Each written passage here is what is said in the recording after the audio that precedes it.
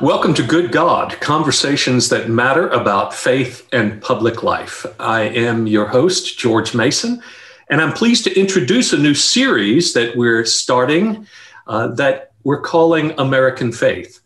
And our first guest is Rabbi Nancy Kasten. Nancy, we're so glad to have you with us. Thank you for inviting me. Just full disclosure, Nancy and I work together in Faith Commons, which is the parent company, you might say, of Good God.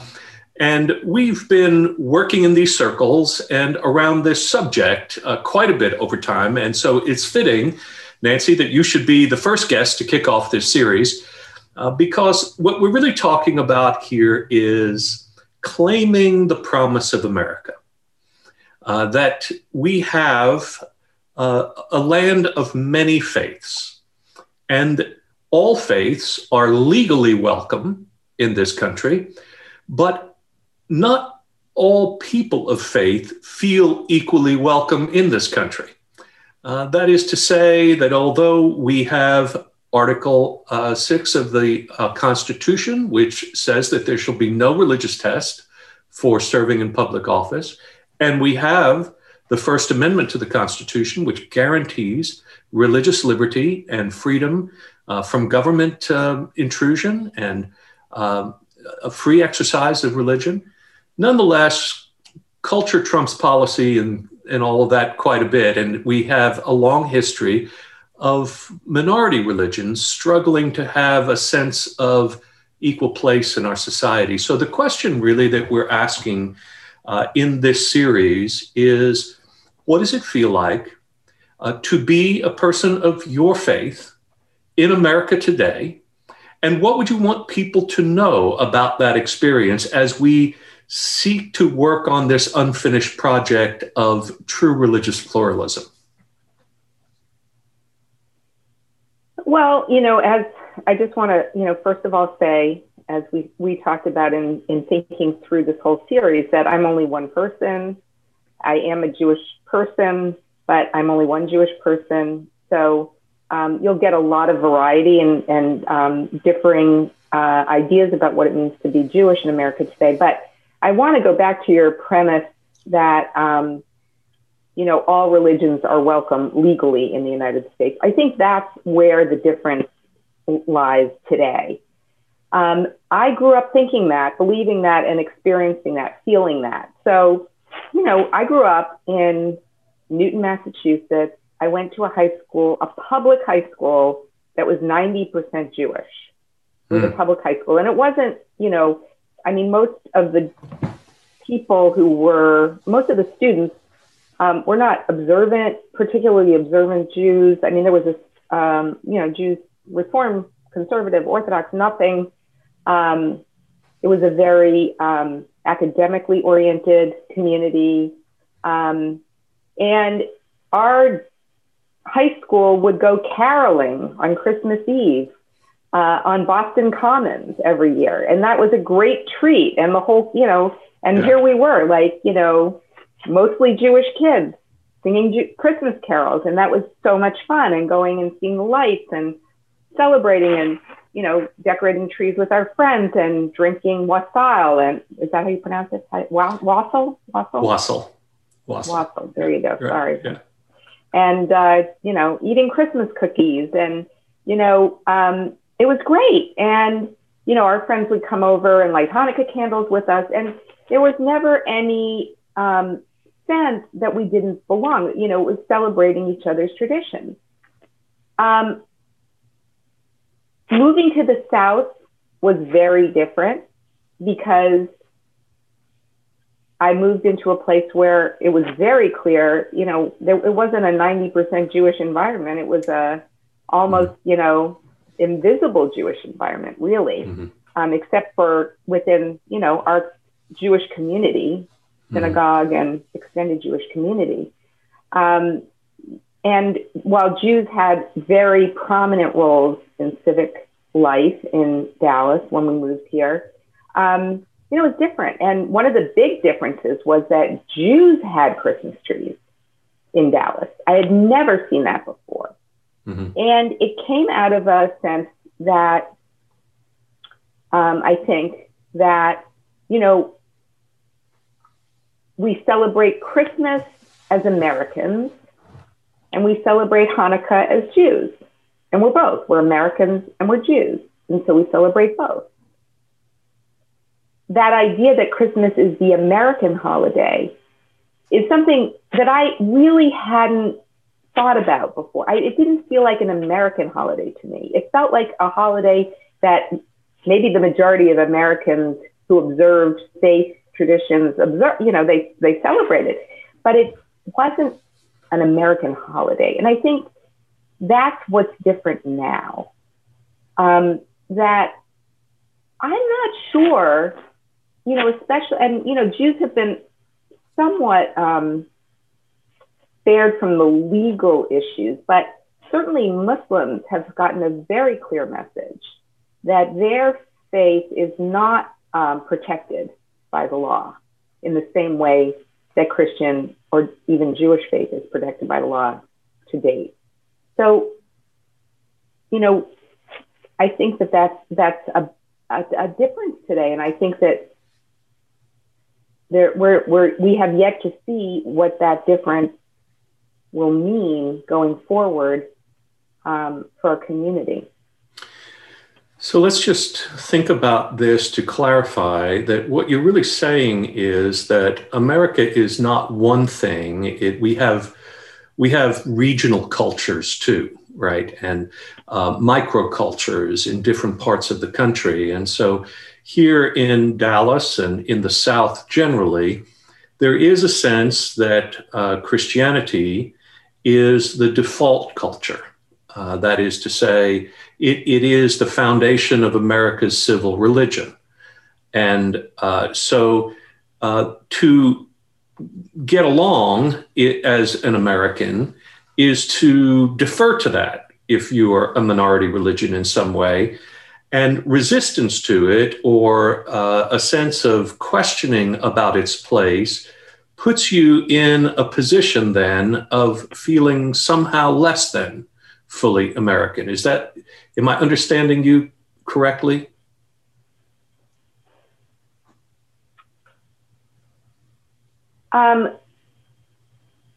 It's not even about just questioning it. It's living that reality.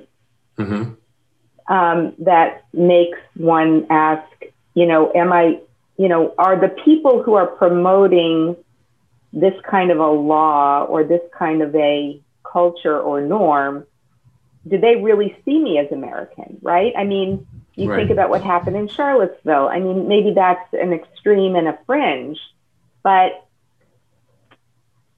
I think that the changes in some of the judicial positions make me feel like there are things to think about and question that I never did before. And, you know, it's not a question of am I fully American, but as an American, am I equal to every other American?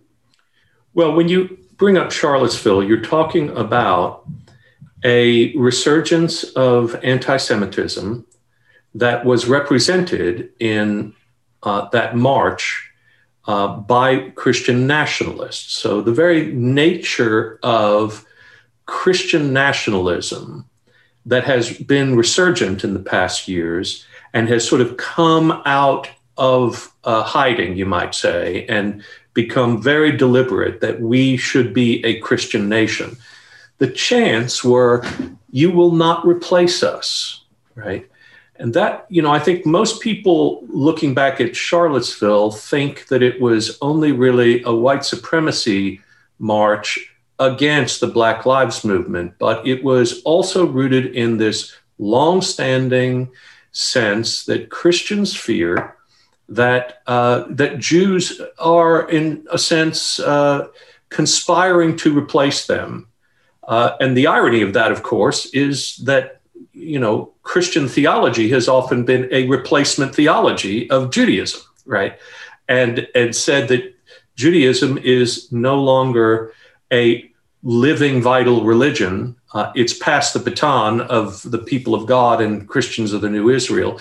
So what happens in the Jewish community when something like Charlottesville happens and you hear that language come back and you don't hear the round condemnation of public officials and Christian leaders and that sort of thing of that? What stirs in the heart and life of an American Jew when that takes place, Nancy?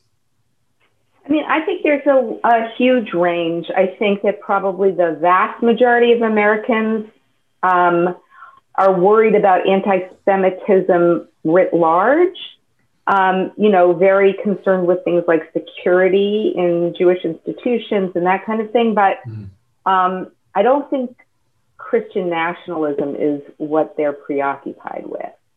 I don't think that, for the most part, the Jewish community is on the ramparts about, the attacks on the separation of church and state that have occurred, and that, can, in my opinion, threaten to make those fringe ideas or ideologies into legal practice or protected practice.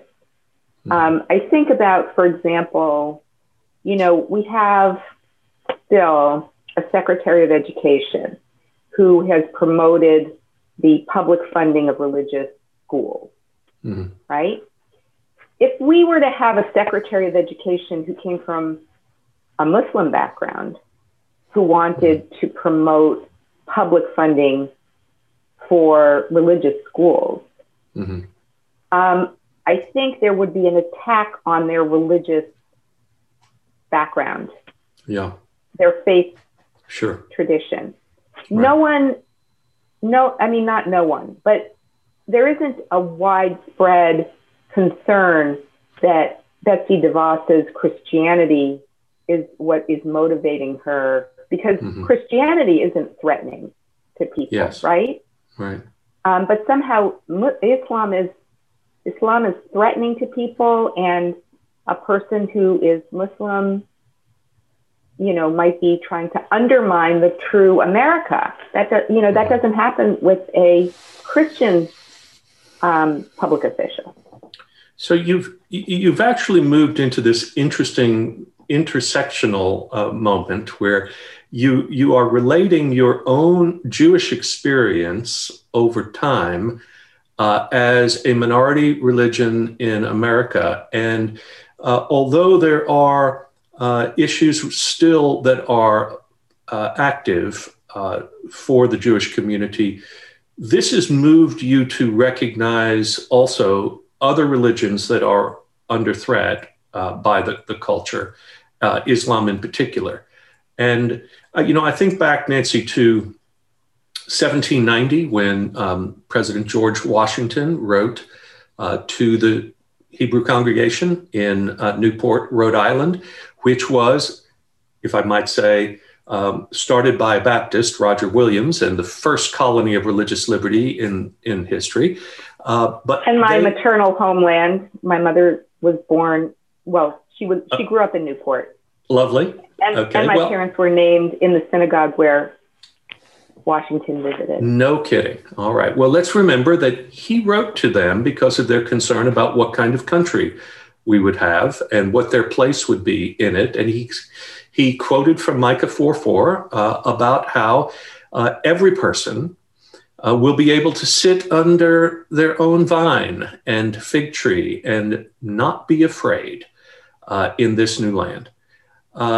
That is a kind of announcement at the beginning of our country that makes clear the intent that, notwithstanding the numbers of how many Christians and how many Jews and how many of other faiths there are, that doesn't just apply to Jews. That is true. The force of it is to be true for every person of faith or no faith in this country. And so to take that seriously becomes, I think, a project for us, doesn't it? I mean, that we not only deal with the legal aspect of it, but the cultural aspect. Well, except I think that that argument can be made on both sides, and it is made on both sides of the spectrum of understanding of religious liberty. Mm-hmm. For some, in order for everyone to be able to sit under their own fig tree, that means that others, that you cannot serve others in certain ways, or shouldn't be forced to serve others in certain ways that would contradict your faith belief. So, one of the things that we have within Judaism, because our people lived for so much of our history in exile, the law of the land, our law was always the law of the land. Even though we have Jewish law, we have a system of Jewish law called halakha, where that is binding upon Jews, upon observant Jews. Even for the most observant Jews, the law of the land supersedes whatever Jewish law there is. So you might have a Jewish wedding ceremony, but if you live in the United States, you have to have a civil license as well. You can't just be married under Jewish law. Likewise, if there's something that actually contradicts Jewish law within civil law, the civil law always is accepted. That is challenged. That notion is challenged because Christians don't have that same halakha. And so the question of what the overarching authority is going to be is left open. And yet Christians continue to make the argument that there are things that we see in government that are contrary to our faith and that are a threat, and we must, in the words of Peter in the New Testament, we must obey God rather than men, and that's a case that's made mostly now by, of course, more conservative Christians who feel that, for example, they have to remove their kids from public schools because they're not being taught according to their own biblical values, and that they are therefore being discriminated against or persecuted in the public sphere, and those kinds of things. I think halakha that you just mentioned is an interesting thing, because going back to Islam, Sharia law is a similar situation, and people don't realize that the American law for Muslims supersedes Sharia, and yet we have all of these cases of lawmakers and states trying to pass laws against Sharia so that we could keep Muslims at bay. We haven't really been doing that about Jews following halakha. So no, but that's right. But that's part of why. I mean, part of the reason is that the Jewish community in so many ways has assimilated, and we've been able to do that within our own tradition because we have those pardons built in, right? Right. So I think that raises a question that I think you've told me before. Maybe it was in your classes preparing for your bat mitzvah or something like that, where the question was asked to you, are you a Jewish American or an American Jew? How do you answer that question, and what's the difference, so that people could understand what negotiating this space feels like? Well, again, I think that this is such a different question now than it was then. And I'll tell you something, part of it has to do with Israel. Okay? So, another regional difference, and I have some questions for you too, so I want to make sure we leave time for that. All right. Because I want to know if you see any change. You grew up in New York.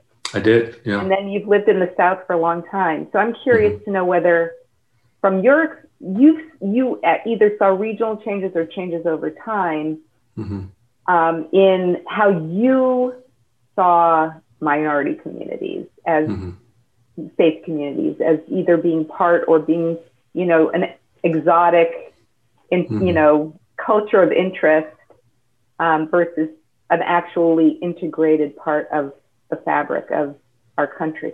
But I think, the question then was,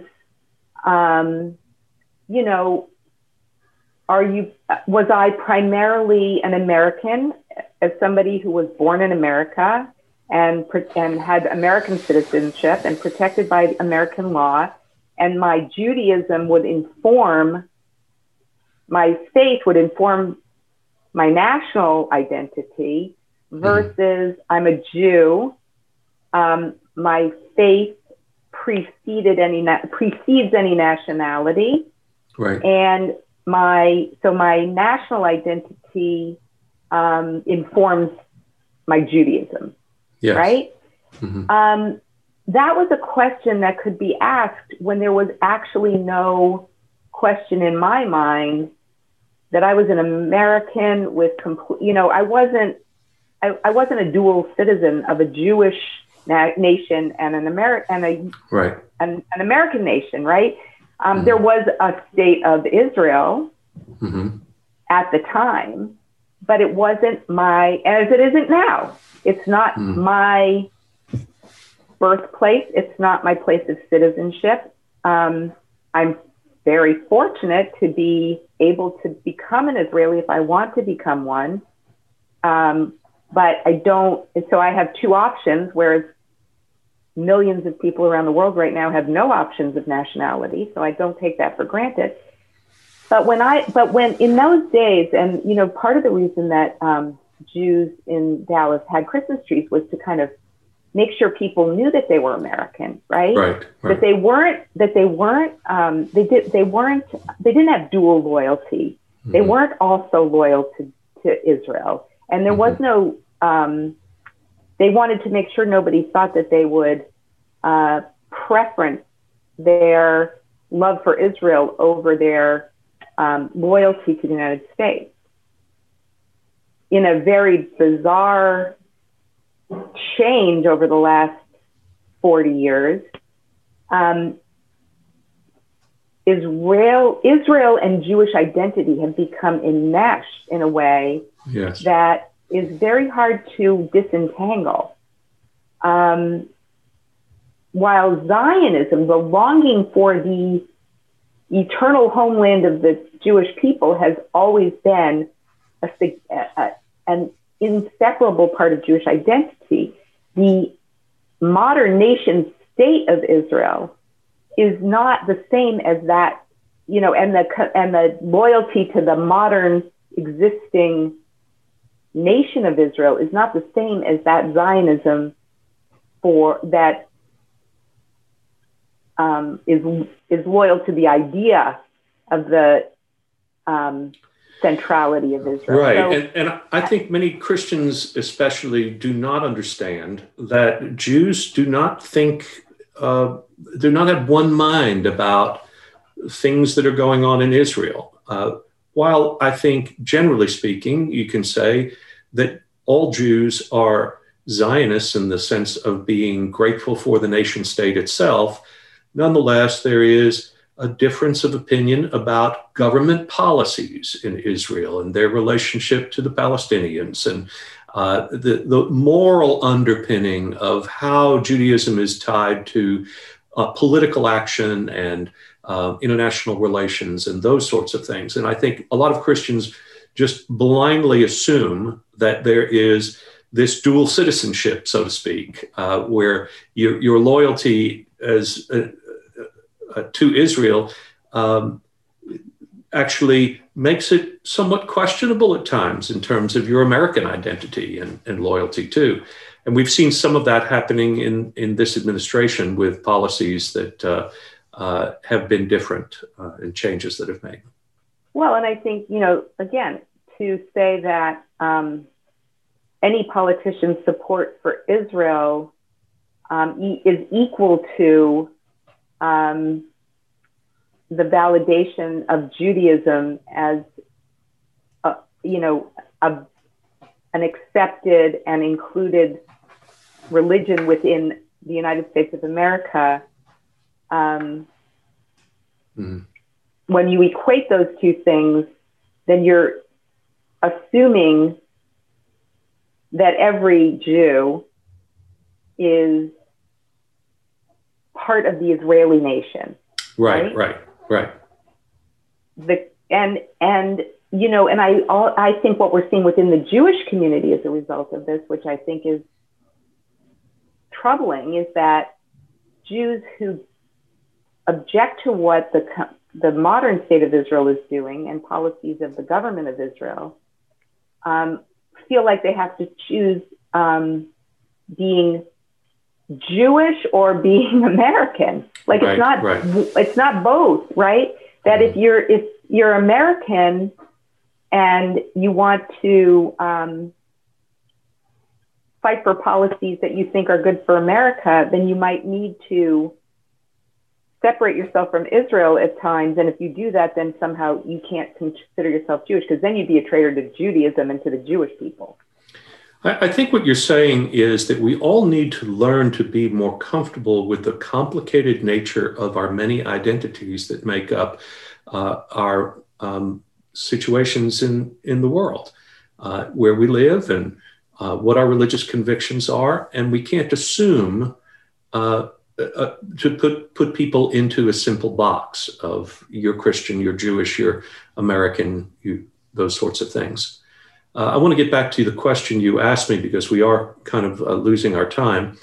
I grew up in Staten Island, New York, which is actually quite a conservative borough, one of the outer boroughs, you might say, of New York City. And it was interesting to me that, yes, you're right, I encountered more Jews in New York generally. I went to a Magnet high school in Brooklyn, and so even more so there. But nonetheless, most of my upbringing was around Italian Catholics, because New York is Staten Island was more than 90% Italian Catholic when I was growing up there. So when I would play Little League Baseball or Pee Wee football, and we would go through the cultural ritual of sports, and that is, okay, we have a team prayer. You put your hands into the huddle, and immediately they begin to say the Hail Mary. Now, I was non-Catholic, and I was an evangelical Christian who did not know the Hail Mary prayer. So immediately I learned at an early age that sense of being excluded from religious practices that were cultural norms, even though I was a fellow Christian. Now, to be candid, back then, I wasn't sure Catholics were Christians, and they weren't sure I was. Look, that's just sort of the way all of that happened, right? When I went to the University of Miami, eventually became a Baptist, I actually moved from being kind of a minority part of the Christian community in New York to becoming part of a historically minority denomination in American history. And I learned quickly that Baptists were one of the only groups of Christians that did not have an established colony.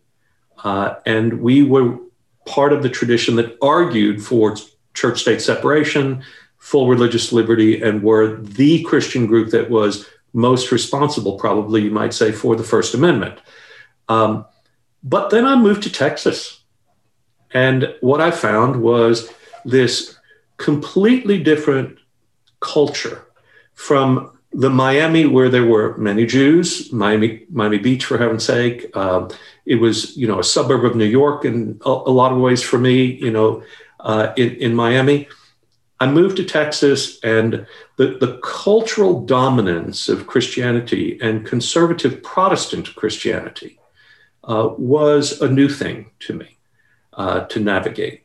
On the one hand, it makes one feel a little more at home, but then you start realizing what happens when you put on a majority consciousness and you lose that sense of being a sojourner in the world, a resident alien, that is part of our biblical tradition.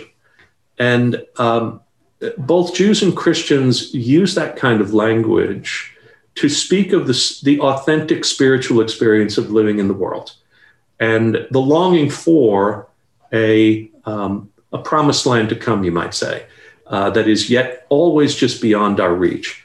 So I would say, Nancy, that for me, education and experience and getting in touch with my roots has helped me navigate this to the point where in my own faith journey, I have moved to recognizing that unless I am learning sensitivity and advocacy for people of other faith traditions and doing my best to treat them as equals and to recognize the challenges they face, even at the hands of my fellow Christians, then I'm not really fulfilling my Christian duty, let alone my American duty. And so that's what's changed for me, I suppose you might say. So. Thank you.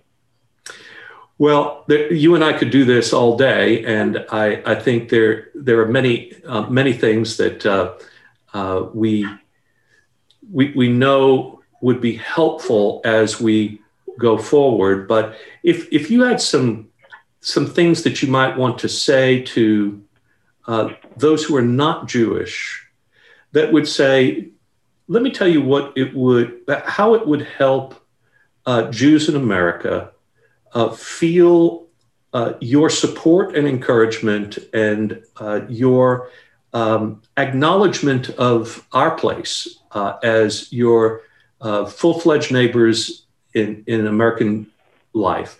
What would be some ways that you would suggest we think about our responsibility? I have to say, I think like so many of our challenges right now in trying to create more equity in our country, that it all starts with ourselves, right? That if we can't, that the first step is to recognize that we're all alike in a certain way, that we all have areas in which we feel excluded and diminished in certain ways, or ignored or invisible. And that when we do that, if we just try to then fill the gap for ourselves, rather than if we fill the gap for ourselves, then we're exacerbating the problem for others. Whereas if we use that as an opportunity to identify with that same sense of displacement or sojourning, the outsider feeling that we have, if we use that to create a sense of empathy and compassion with others, then together we can build a community, a society, a country where everybody feels like they belong. We can't all have everything we want, right? Well, we will never all have everything we want. Right. And so it's more about saying, let's see everybody and everything as essential and make sure that everybody has what they need, and try to identify with that in each other. I think that's the first step. I've been reading a book, and the woman who wrote it talks about people who have been other to us, that if we really find our common humanity with them, we should begin to see the other person as that part of me that I do not yet know. And I really like that.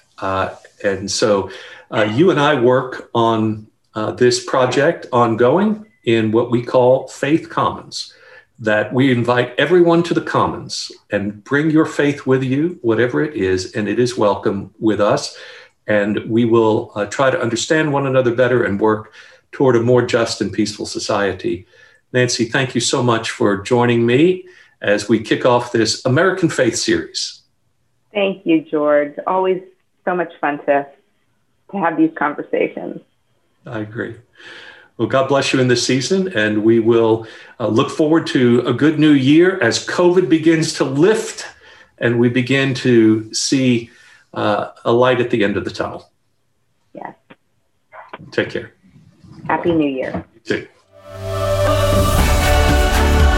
Good God is created by Dr. George Mason, produced and directed by Jim White. Social media coordination by Cameron Vickery. Good God, Conversations with George Mason is the podcast devoted to bringing you ideas about God and faith and the common good. All material copyright 2020 by Faith Commons.